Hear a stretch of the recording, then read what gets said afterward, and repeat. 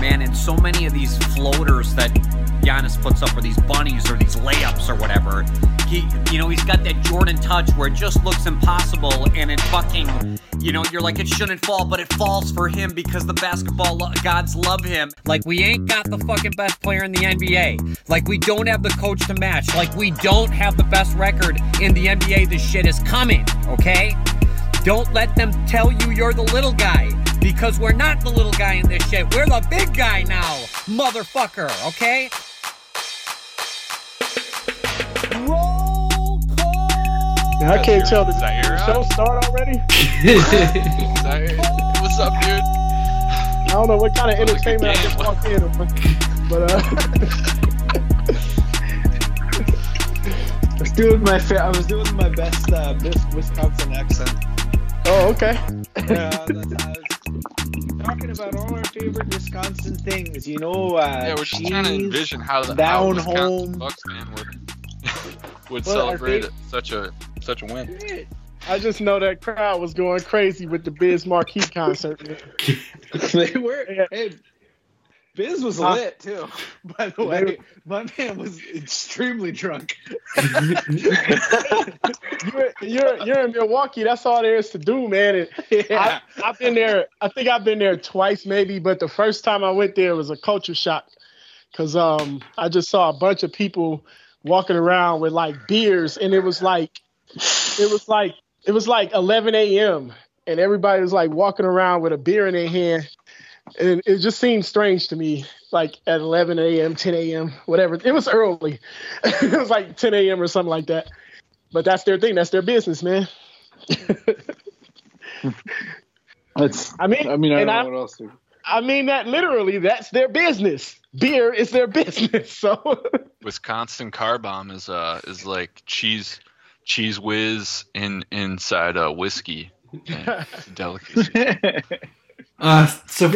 Yo, can I talk a little bit about Havlicek today or no? Yeah, sure. Yeah. We'll do that. Sam's got something he wants to do. Oh, well, no, I forgot that there was actually a game tonight. Maybe we should just have a regular show while we have stuff to talk about. Yeah, we should save that for a time when we're hard up for post after the playoffs at some point. I'm not a coward, but maybe they'll be sooner than we think. So we gotta keep that thing loaded. I keep that thing on me, and that thing is the content. All right, so we'll talk maybe like 20, 30 minutes about the game. Then we'll talk Havlicek and sign off. Sound good? Mm-hmm. Or about the series, I guess. Okay, cool. Welcome inside, everyone. It's the ATO show. Matt Ignall here. We got Zaire, Lucky's Pipe, Sam Sheehan, and Jack Michael here coming to you after the Celtics drop Game 2 to the Milwaukee Bucks. But they split the series 1-1 in Milwaukee. Headed back to Boston now.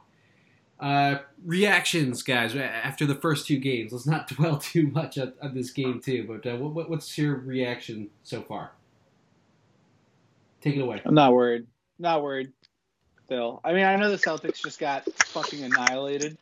But I mean, the Bucks hit a lot of shots. I think we saw two signs of the regression coin there. I mean, the Celtics, that third quarter was an absolute turd fest. What was it, 28-2 run? And without that, it's a regular game. I mean, they turned the ball over 8 times and missed 5 shots in that run. Was that the final score tally? And the Celtics just kind of let go of the rope after that. So I don't anticipate. While we're probably not going to see the Celtics, annihilate the Bucks the way we did in Game 1 again. I also don't really think that this was very indicative. And I mean, the bottom line here is the Celtics just walked out of Milwaukee with home court. So, I'll take that for sure. We'll see which game, if it's 3 or 4, that they put Scott Foster on to get this thing to 7. Anyone else? We have a situation here, and I look at, in the past I've seen many playoff series where teams have gotten blown. I've seen playoff series where the Bulls have gotten their brakes beaten out of them, but they bounced back. I mean, it happens. it's NBA basketball. You know, some nights you just do not have it. But a couple things that are glaring to me that it seems like nobody notices, and I kind of noticed this in the Indiana series a bit, is that while everyone is like gloating on how great Kyrie is playing, Kyrie's shot percentages are like awful at times during these playoffs. He's had like about 3 games, but then those games that haven't been good as far as shooting the ball have been very bad. I'm talking about pre-2018 Marcus Smart bad. So, well, I just look at that. And another thing I look at is that tonight, yes, we don't imagine this happening again, but we've seen the can't shoot Celtics before over the years. They've come back today. One thing that I did not care for too much is the fact that Gordon Hayward, where were you, bro? Now, I know Jason Tatum hasn't been balling this series, but everybody lately has been talking about how great Gordon Hayward has been looking. And this is a game tonight, Gordon Hayward, where we really, really needed you. You know what I'm saying? Where we look at it where it's like, okay, Kyrie, you're not on. A guy like Marcus Morris steps up, does his thing. Al Horford did his thing for the most part the first half. But Gordon Hayward, like that depth, we need you now. And so until he performs in games like this where the bottom starts seeming to fall out and he plugs it back in, he's not back yet in my eyes.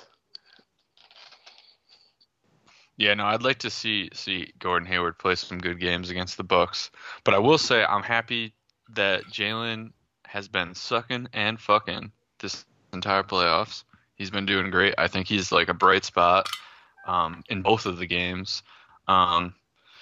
I think it's difficult when a team makes a historic amount of threes for their franchise. That's a tough thing to counter.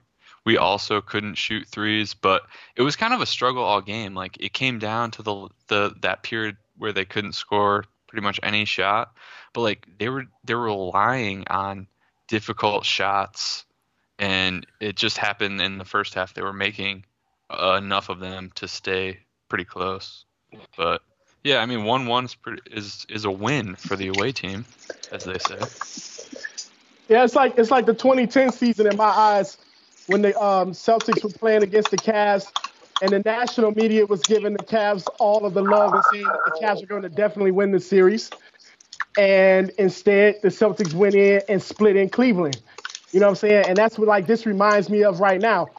Celtics weren't given a chance. Why? Because they don't have the best player on the floor, quote unquote. So that's the lazy narrative that happens in the NBA playoffs with the media. But I look at it like this: a 1-1 series is a very, very good situation for the Celtics, and it gives them an opportunity to, even if they split at home, they still have the confidence of knowing that they can go in Milwaukee and make noise. So I'm happy with where they are right now. I think in game one, we saw that their execution was just so on point. It was maybe the best execution of the entire season on both ends. And game two, it just wasn't as tight. But I mean, they still could have very much been in it had Kyrie just been playing a normal game and had the Bucks not started out on fire. I think they hit like 40% of their threes in the first half, and the Celtics were right there. But obviously that 28-2 run, you can't win. We've given up that. Okay, so the series is heading back now to Boston. Did you guys notice any adjustments that the Bucks made? I know there was a big deal here in that they weren't going to make too many adjustments. The only one I could really see is they put Giannis on the ball more in the pick and roll, and were able to get some more favorable switches. But ultimately, the Celtics' execution on defense just wasn't tight enough to beat this very good Bucks team. They found Chris Middleton more, like instead of fucking Pat Connaughton taking those shots early in the game, and I think that was a big part of this. To be perfectly honest, they left Chris Middleton open too many times. Yeah. No, and they found and I think that's bad because Chris Middleton right now, sans Brogdon, he's the only guy who's really a problem. I know Brook Lopez is a 3-point, whatever. I don't know. I'm not scared of Brook Lopez. If you're gonna leave a guy open, let's make it not the guy who's proven that he can slaughter us in the playoffs the way that Chris Middleton, who has been the absolute, like, it follows monster of the Celtics every time we have a playoff series against them. I think a key, too, that Al Horford had 5 turnovers tonight and 3 assists. And, a big part of that run was turnovers. The Celtics weren't making shots, but when you're just giving the ball away, I mean, it's hard to do anything. And so when you look at Al Horford, who kind of fell apart a bit in that third quarter, in my eyes, he can't have 6 turnovers and 3 assists. Like he can't, or actually it was 5 turnovers, but still, this series, I heard a lot of people talking about what can he do versus Giannis. Really, it's about Al Horford's passing and defense. And if his passing and defense is at a premium at a high place, then the Celtics will be fine. But if you have this stuff that's going on tonight, it's not going to work. And here's another thing. Like Al Horford, I love Al Horford, and I think he's great, but there's a little bit of age catching up to him at times. I mean, it is. And it's going to happen. And next year and the year after, it'll be more and more. And so, I don't know. I mean, a lot of the season, I think, came down to a lot of people, were overreacting to their record because that was like a reaction to Al Horford being, injured on and off. And, like, he was having good weeks, and then he would, take a step back. And kind of dealing with that would hurt him. It's sort of like when KG was getting older, and they had to figure out different ways to make him, be around longer and put him in the post and letting him do things as opposed to, just slowing the game down a bit. And that's the deal with like Al Horford, like age is just catching up to him. So you see certain games and it looks like, oh man, he looks like he's 35. But, it's not a knock on his skill. I mean, he's still great at what he does. But yeah, age is catching up. And so like tonight, he didn't look like a spry young guy out there, So that's a thing that I think that happens and it can't happen more times than not. And so we got to take advantage of this year right now because you never know what's going to happen in the next 2. I think the demise of Al Horford's being greatly exaggerated here. I mean, in game 1, that was one of the best performances of his career. And that block on Giannis that's going to go down on his career highlight film. And I thought he was pretty good until like the third quarter of game 2, hitting threes, making. Right, but what I'm saying is when you get older, it happens like that, man. Like you'll be looking great, and then all of a sudden, the bottom drops out on you, and it's like, whoa. Like for real, I've seen it happen with older guys in the past. Like I said, it happened with KG. Like KG had to turn his game around when they made that Eastern Conference run. The last time with KG, he had to change his game. You know what I'm saying? Like, because he had to suit it more to what he was as opposed to what he used to be. And like, I didn't mean this like as a bad knock on Al, but you can see like he's not young as he used to be. We all know that, and you can see it at times. I'm not the average Al guy. I don't believe in that. But I mean, the truth is the truth. Like, I mean, every player faces it. And so when you see nights like this, when it starts to snowball and you go, okay, Al, when you going to come up out of this? I mean, the body is like, okay, whatever, dude, maybe tomorrow. And that's just, it's just my observation of it. And those nights when, he's not all the way on and he might have a great defensive night, but offensively he doesn't have it because it's like, it takes a lot to do it on both sides of the court. And that's why they are so deep, and they don't have to rely on Al because people say, oh, he should score 20-something a game. No, you don't need him to score 20-something a game. And if you do, you're in trouble, because he shouldn't have to at this stage of his career. And he's probably not going to at this stage of his career. So that's what I'm saying. It's like, nah, he's not that spry guy that he once was, but he's still really good, Was going to get that pick and pop 3 anytime, and the Celtics are going to have to live on that because the Bucks are very difficult to score on in the paint. And that's what old guys do. Yeah, sure. Do it. Milk it to death. Otherwise, that wall's going to be there for Giannis. Bledsoe hit a couple of threes, but I need Bledsoe attacking the fucking rim only so they have one more threat they have to worry about when Giannis and him are on the floor about who's going to go to the rack, man.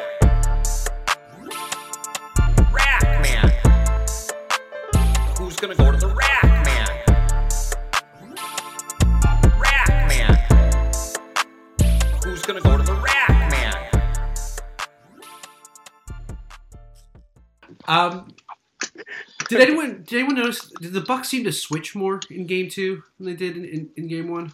Notice that? It felt like the Celtics didn't get the same. Yeah, the Celtics definitely didn't get the same wide ass open shots that they got in Game 1, or at least if they did, they didn't get the same amount of them. It just didn't feel the same. You know, a lot of the Celtics offense felt more forced. And a lot of that had to do with Kyrie not hitting shots. I don't think they were.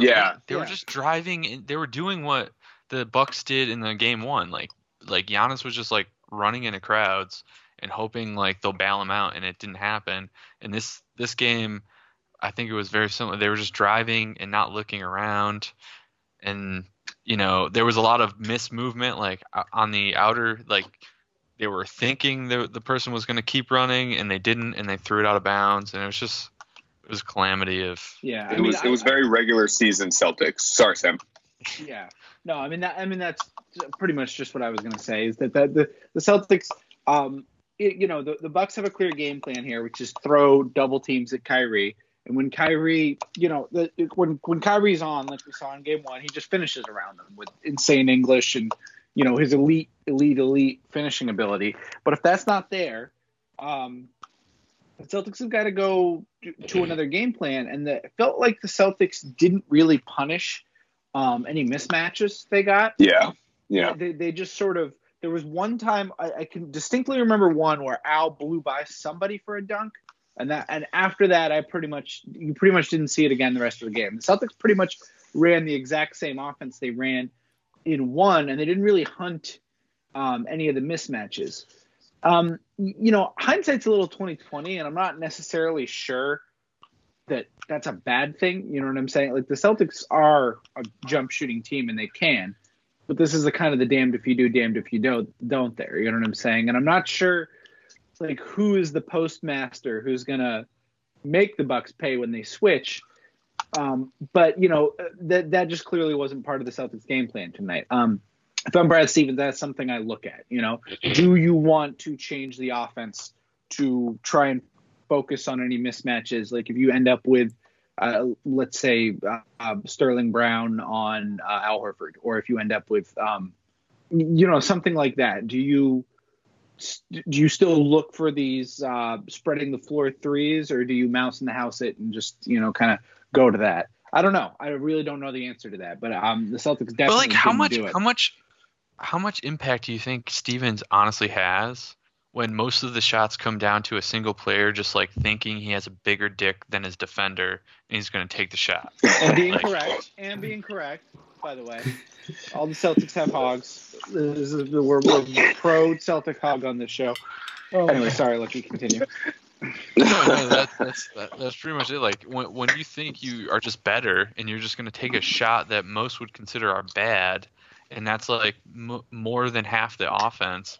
I just don't know if like Brad, like other than like just sitting people that take bad shots, which I don't think you can really do in the playoffs because you gotta play the best players like 35 plus. But yeah. It's hard. It's hard to do anything when Kyrie's not hitting anything. It becomes a math problem too if you're going to go mouse in the house with it, because the Bucks are just gonna they're gonna take a lot of threes still, and they're gonna have another night like this where they're just gonna be hitting or even if it's just Middleton where he's just gonna be hitting everything. He's taking enough. He took enough himself to make the franchise record. So it's like. Or the franchise playoff record for the Bucks. So it's there are points where they should go to it, obviously, but it's like, do you want to hunt that? Do you want to have Al that engaged on the offensive end every single play, or do you want to have him just kind of float around and maybe guard Lopez for a couple of possessions to save him, from Giannis? Yeah, I think in this series you want his defense more than anything on offense. Like I think it's him defense and him getting like random pick and pop threes. I'm good with that. Like. The less him driving into the lane and doing like those like flick wrist like contested, the little hooks. Like they're good sometimes. Yeah, I can live without them this series. Like you can go back to that in the Sixers. I mean, yeah, unless it's right there. I don't think hunting it is necessarily the best thing to do at all. Yeah, and I guess that just sort of comes back to it that I don't know.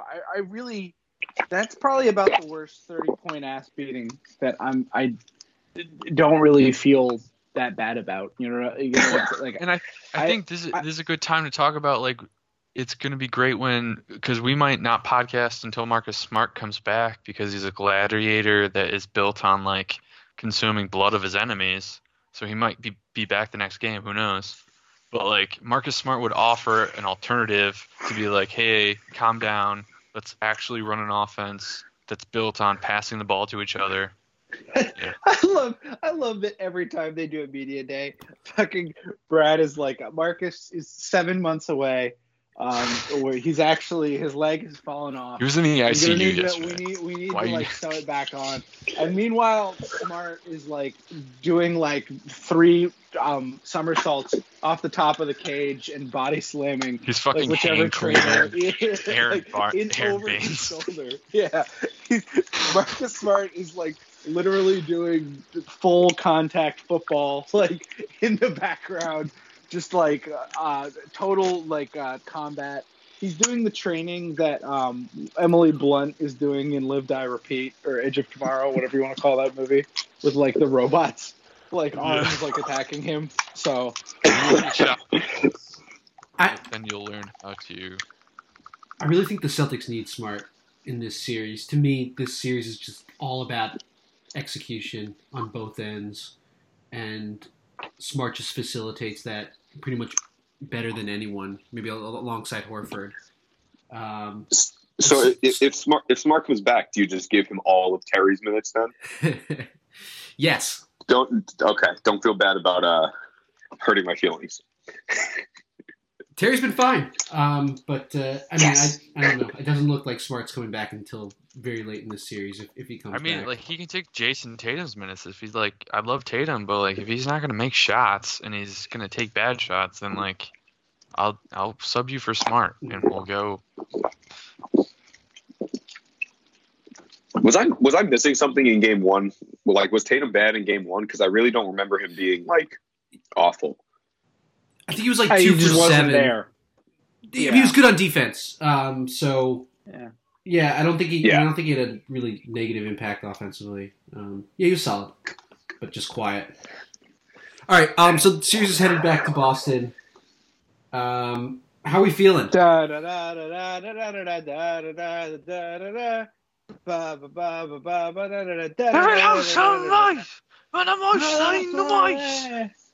We definitely need that song to be played more. I love that song. It's so good. Everybody definitely doesn't make me want to kill myself. For sure. I love it. And I pooped my pants today. So good. So good. So good. So good. Boston classics. Everybody knows them. Put the Riffs man in charge of the music. All Prince from here on out. We're stealing it from Minnesota. Exhume Prince's corpse. Put it in the rafters of the TD card. We'll give it back when they make the playoffs again. Yeah. No. It's just straight off. It's a lease system. Marketplace of ideas. If you're not using Prince's funkiness in the playoffs, we're going to. Sorry. Seize the means of Prince funk. Funk. Community supported funk culture. Hey there. Oh my God, these Boston guys, they came along and they actually exhumed the corpse of Prince yet again. Oh boy, sounds like the exact same voice I was doing at the top of the show, actually. But you can tell we're Minnesotans and not people from Wisconsin because we don't sexually assault our pets. No, they say the Twin Cities, but we're not that close. It's not just a bridge that separates us. It's the whole culture of not assaulting pets. Mm-hmm. Oh, Madison, Wisconsin. You know, they call it mad cow disease after Madison, Wisconsin. Because the first cow that was sexually assaulted in the state of Wisconsin was actually named Madison. And that's she contracted AIDS, and that's how they call it mad cow disease. It's actually cow AIDS. Oh, I'm hearing that's actually not true. But you know, it's no. I think I heard that same story there. It was definitely cool. the Madison's Law is what we used to do in school here. Madison's Law. Oh my god. Oh my god. Wait, that's the kidnapping one, right? I think it's Megan's Law. Oh, sorry. Oh, okay. No, I was Damn, thinking we it. got I was dark. thinking it too. Fuck, that was dark. All right, Matt. Sorry, we're ruining the show again. Let me keep it going. Here we go Yeah, real again. basketball talk. Oh yeah, I forgot. I was gonna start this off. Real basketball hours. Okay, yeah. We're talking real sports. Real sports. Hi, Matt. Oh gosh. All right. Do we want to like jump around the NBA? Is Brian Windhorst right? Are the refs being persecuted? Yes. Well, I think if anyone, do we need to if intervene? anyone, if anyone in the NBA dealing with needs. Oh, sorry. Oh, sorry. No, you go. No. Oh, my bad. You go. I was just thinking about talking about quickly the Celtics and how they haven't dealt with any adversity, and that's why they're not good. Have we any evidence otherwise? That's a correct take, right? Yeah. I mean, we're gonna. We folded tonight. Yeah, Celtics. Yeah, they really fell apart on the road against literally the best team in the NBA this year. So they're frauds. They're fraudulent, Yep. and that's part of the problem. I do think I do want to say something about the refs. I think it is. I love that the refs are that they had Brian Windhorst run the. He's doing a really tough time right now. His DMs are open. Running that gambit for all of the playoffs. I mean, I do. On the one hand, yes, the bitching, NBA refereeing is a very hard time. I think we have a very special amount of animosity for the refs just because of the way our team is constructed, where they do cool shit, and we don't have a team really predicated on grifting. But I don't know. It is a little insane, but I also kind of get it because everyone's sick of the Warriors shit, and I think that's kind of the point where we're getting to now, where the Warriors are just sort of everyone's just sick of them and their fan base at large. So I think it is weird when they do get the benefit of the cap of weird sustained calls like that. I mean, we're complaining them with the cops essentially. That's we're saying the Warriors are the cops, and I mean, and their fans, and they're playing into it, and I don't know. It's just kind of lame. Well, we have a contrast of styles here. We have Sean Marks going directly into the referee's locker room, and we have Daryl Morey releasing a report from the year prior. So we have a contrast of styles, and then of course you have Steve Kerr flopping at a press conference. So the refs are under attack, and I personally, I think the players are criminals, and I think criminals should be allowed to vote. And I also think that refs are also cops. So 40% of the refs are unhappy. But also Ted Cruz is against the refs. Ted Cruz is on record as being very anti-Scott Foster. So this is like an enemy of my enemy situation. I think I don't know if I want to actually say that, but well, he might just think Scott Foster is Beto. Yo soy Scott Foster. Scott Foster does not make my calf cramp, so. I don't know what Ted Cruz is saying. When Scott Foster stands on the table on the side. Mm-hmm. Scott Foster trying to catch LeBron's dust. Get that dust out of here. Scott Foster called Ted Cruz's wife ugly. And now Ted tomorrow morning is going to campaign for him. You know what? Scott did a good job at the game last night, actually. Power move. Scott Foster can actually do a kickflip. So, not bait. Also, I was reminded of Sam's famous to the tune of the B-52's Rock Lobster Scott Foster video today. I think it was John Duke who tweeted it out. So Scott Foster. Scott Foster. Scott Foster.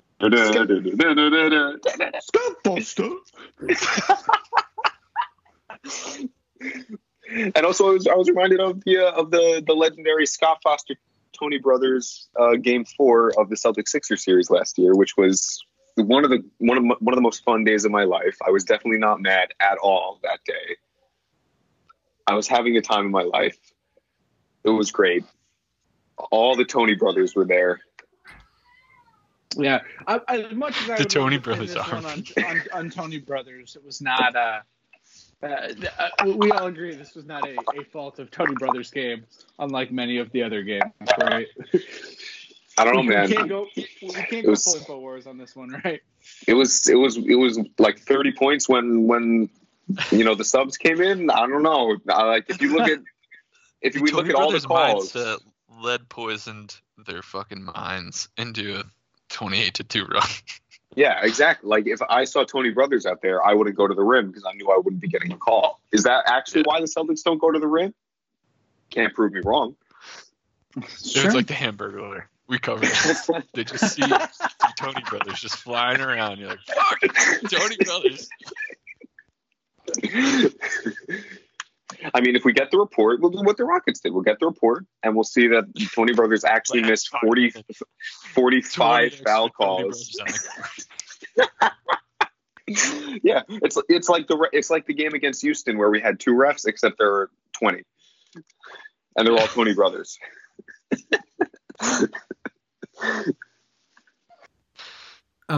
Let's talk Hondo. Zaire, I know you wanted to pay your respects on this here podcast. Absolutely. I was sitting in the balcony listening to this show right now. No, but the cool thing about this guy, man, John Havlicek, like it's been said all week, how people don't remember him, don't talk about him. He just kind of played in the wrong era when it comes to being famous. And getting recognition. That 1970s NBA is like the stepchild years of NBA history. It's not remembered as fondly as the 80s or the 60s, unfortunately. And there are various reasons for that. But, I came to a realization like that Kobe is like the bridge between Michael and LeBron. But everybody remembers Kobe, of course, because there's TV and all of this good stuff. And he played for the Lakers and all that good stuff. Havlicek, like I said, he just played at the wrong time. If he played now, he might be MVP every year. People would love him. But the cool thing about him is that he comes from a place. I'm an Ohio guy. I live here.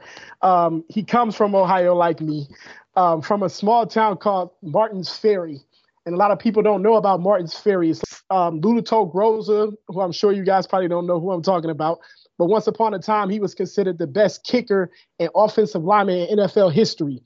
Hall of Famer, Cleveland Browns legend. He was from Martins Ferry. Phil and Joe Negro, 2 brothers. Phil Negro is a Hall of Famer. They're from Martins Ferry.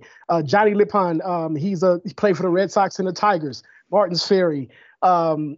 Al Groza, Lulato Groza's brother, was an Olympian basketball player. He's from Martins Ferry. So from this period of the 20s and 40s, they had a incredible amount of professional and Olympic athletes from a town that only had about 10,000 people in it, So it's kind of crazy how that worked out. John Havlicek is one of those guys and perhaps the most accomplished athlete to come out of there.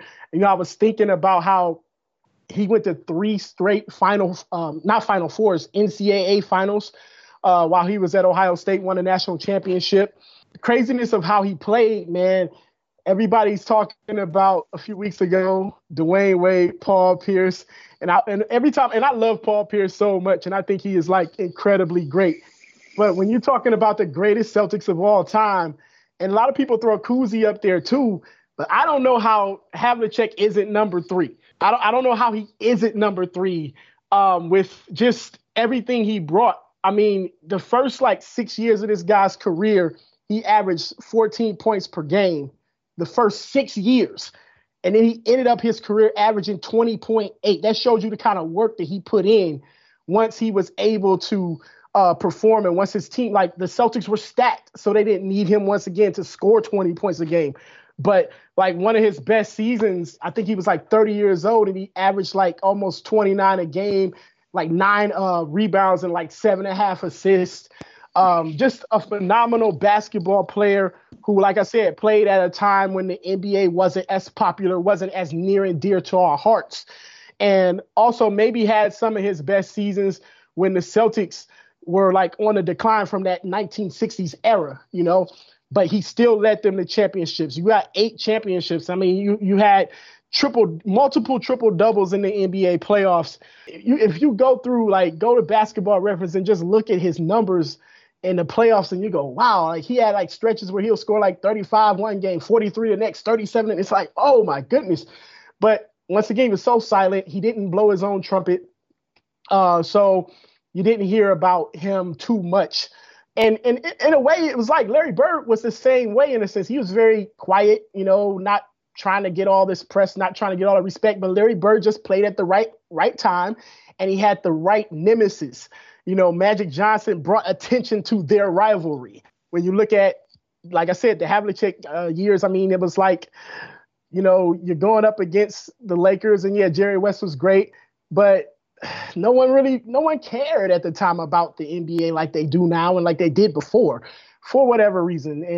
And like there are multiple reasons, but I just want to give respect to John Havlicek as a great Celtic. And you can't say enough about what it took to play in those years. I'm sure, you know, a lot of guys that play in that era look back and go, man, if we played now, we could do this and we could do that. And I think it's just important to just respect the older guys, man, because a lot of people just they say the game was different and they wouldn't be able to play today. And I just think if you're great and you're talented and you have a drive, you can figure out how to do things. Last thing I'm going to say, I heard Bob Ryan talk about, you know, everybody's been talking about how Havlicek just played like 40 minutes a game often, right? The cool thing about that is that Bob Ryan said that when he was younger, he didn't have a bike when he was a kid because they lived by I guess a busy road, and his parents were scared that he would get ran over by cars if he rode his bike. This dude ran everywhere. As a kid, they said he ran everywhere. He never had a bike. So by the time he got to the NBA, running was nothing. It was no problem. And so people like that are just totally special. And when we do our shows and we have our analytics and our numbers and all of that, you can't put that in numbers. And that's the special thing that you see about a lot of these athletes. You can't put what they are and what they do in numbers. And some nights they just don't have it, but usually they find a way to put it back together. So once again, big respect to 8-time NBA champion, something that we might not be able to say about people in the future, unless we're talking about Steph Curry maybe. But other than Al Horford. I hope.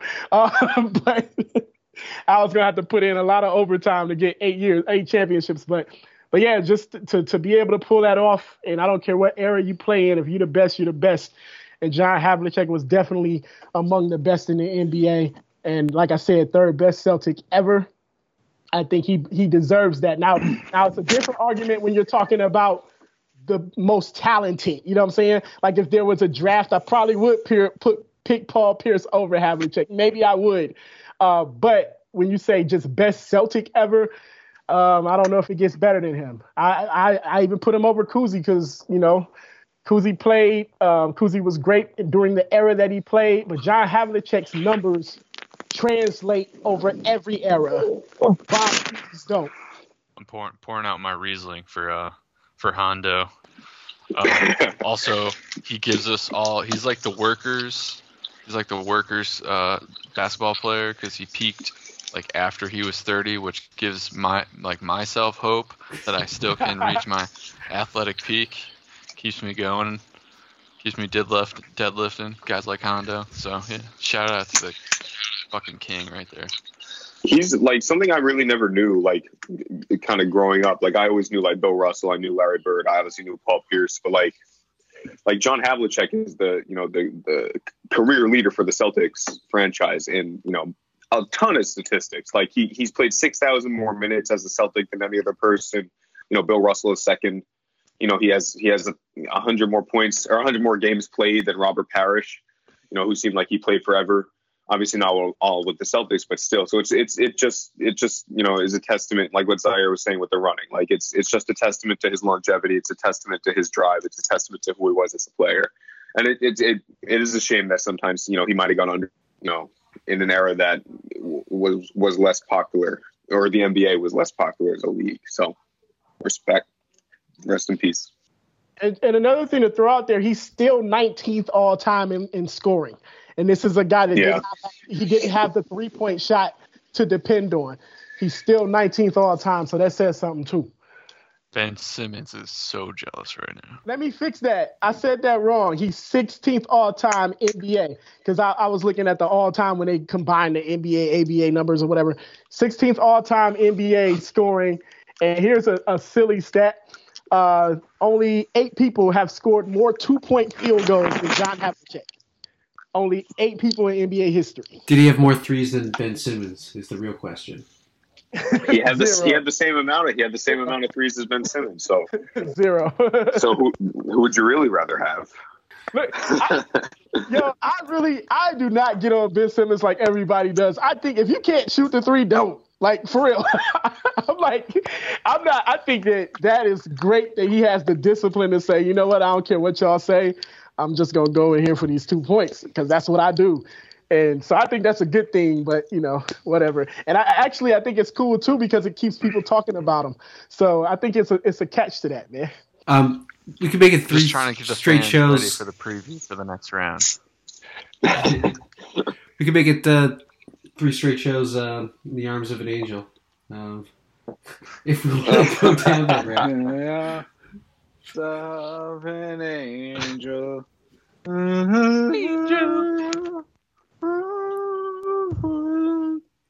That's beautiful, guys.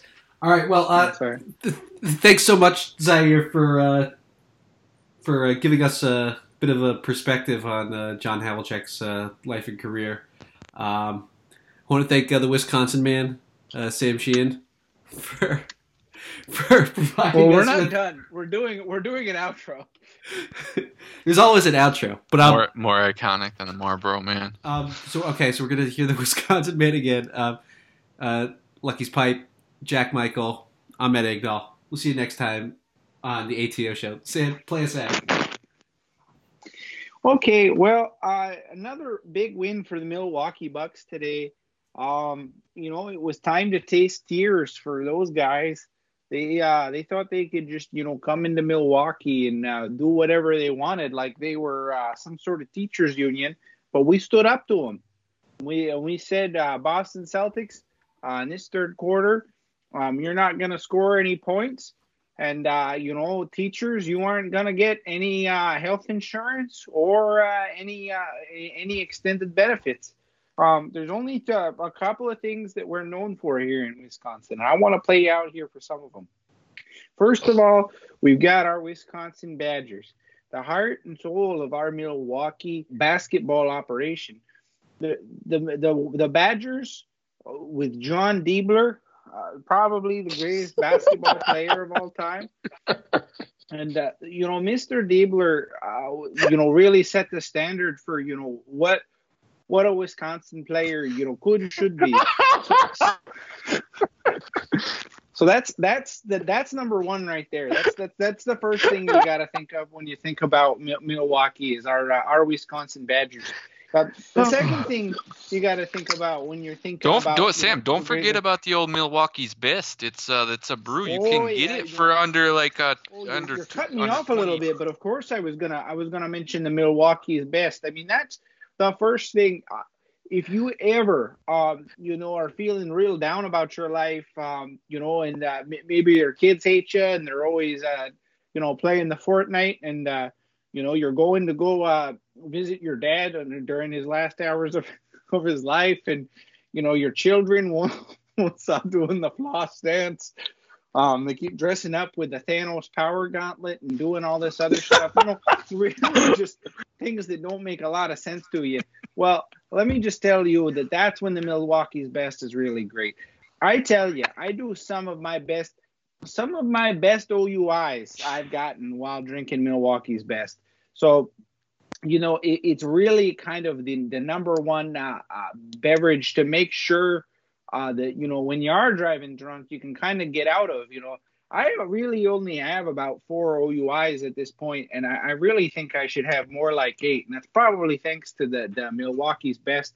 Usually make sure you can pound those motherfuckers all day, Oh yeah, well, let's watch the language there a little bit. It's a family program, first and foremost. Sorry, and, just had a 14 or so Milwaukee's, Right, and then the last and most important thing you gotta understand about us people from Wisconsin is we love to sexually assault our pets. Each and every single one of them are turtles.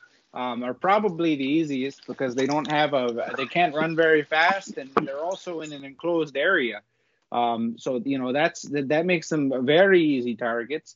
And the thing with turtles too, you can really take care of things quickly. So it doesn't even really need to be your turtle. It can be, a friend's or something like that. John Diebler used to leave his turtle out. And we could pretty frequently get at John Diebler's turtle.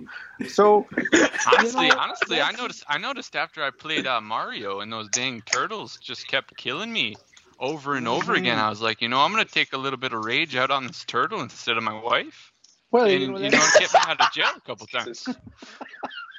Well, that's kind of that's the first thing that was actually banned because it was deemed too sexy a game, early on because I hate it when you jump on the turtles and then they pop out of the turtle shell in their underwear, in some of those Mario games, and that's pretty risque. And I found out the hard way that it doesn't actually work like that in real life. I jumped on John Diebler's turtle, and it didn't pop out of the shell. It actually crushed itself pretty bad. And I did that right before Wisconsin's Final Four game. Boy, do I regret that because John was awful shaken up. He didn't have anybody to have sex with after his turtle died. Sam, you have a truly fucked up brain. Congratulations. That was the best thing I've ever heard, man. Oh, shit. Well, all right. Let's all, Can we get a go box from you, folks? Can we get a go box from you? Every fucking possession should be a Giannis look, and I haven't checked the box score. I don't give a fuck. Get to the fucking paint and keep pounding them.